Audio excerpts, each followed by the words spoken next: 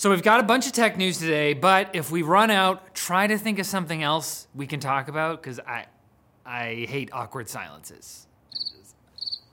And then the editor will leave that in, and so we will...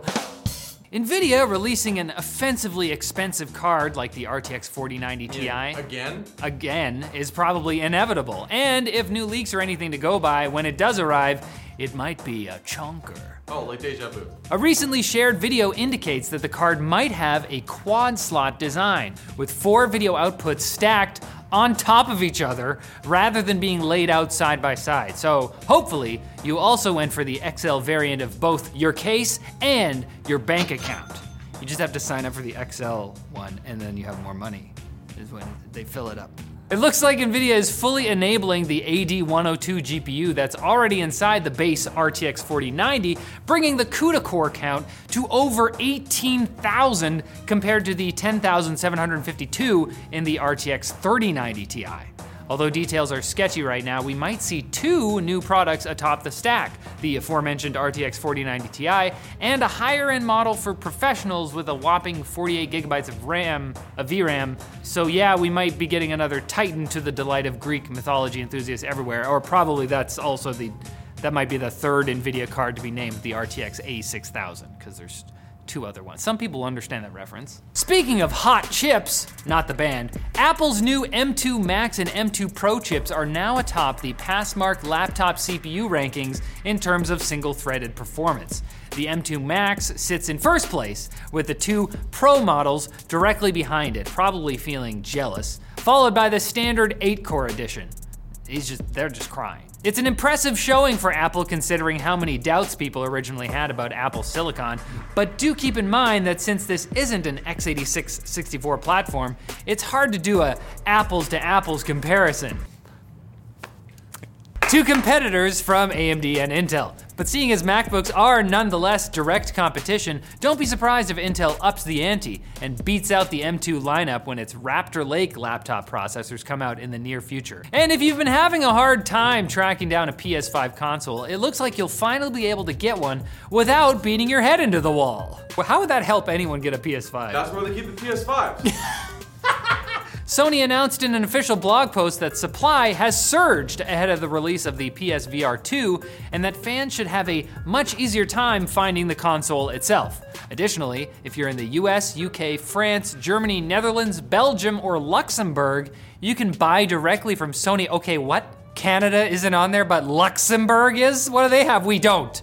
Anyway, it's good timing considering that the PSVR 2 is due out on the 2nd of February and will set you back $550, which is $50 more than the console itself. And it doesn't even hook into Meta's metaverse. That's actually a feature. That's actually why it costs more, because you can. Now it's time for Quick Bits, brought to you by Roland's Bridgecast, the all-in-one solution for live stream audio that will take your gaming sound to the next dimension. Whoa! He's in the dimension. Whoa! Bridgecast brings over 50 years of audio innovation by Roland to your desktop. Create a personal mix that prioritizes what critical elements you need to hear while gaming. Then create a separate mix balanced just for chat, because they're special and they deserve that. Save and recall these settings with the press of a button and pepper in your personality with the detachable faceplate and Roland's downloadable skin template. To learn more about Bridgecast, check out the link in the description below. Good job, Jacob!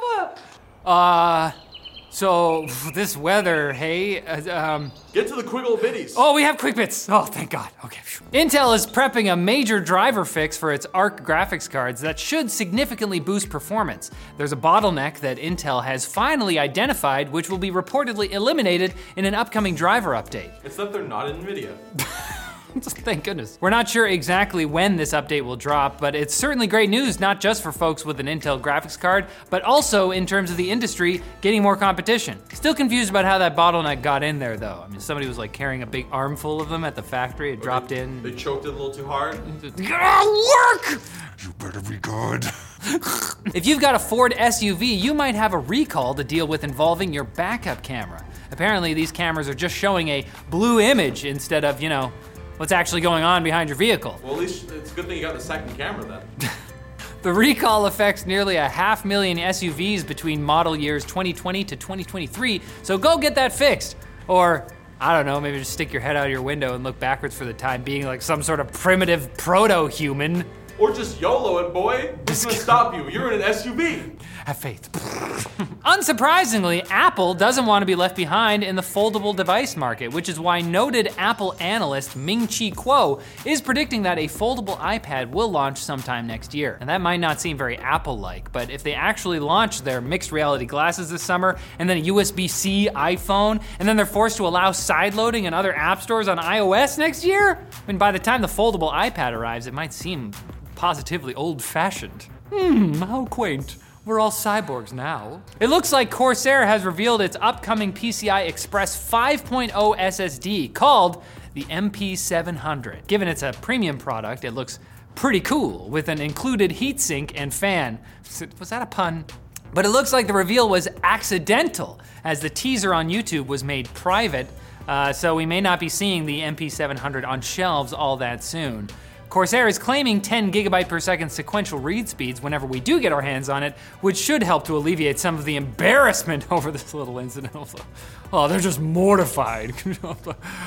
People, whoops! And if you're too lazy to go out and buy your own groceries, we've got some really bad news. Amazon Fresh is now slapping a delivery fee on any order below $150, which is way up from the previous threshold of $35. Certified rotten. Amazon released some mealy-mouthed statement about how the fee helps keep prices low by making you pay more? I don't get it, but Daddy Bezos must know what he's talking about. He's very successful. And finally, oh no, there's no more tech news. What do you think would happen if you came back on Wednesday for more tech news? Okay, have you ever heard of some? Yeah.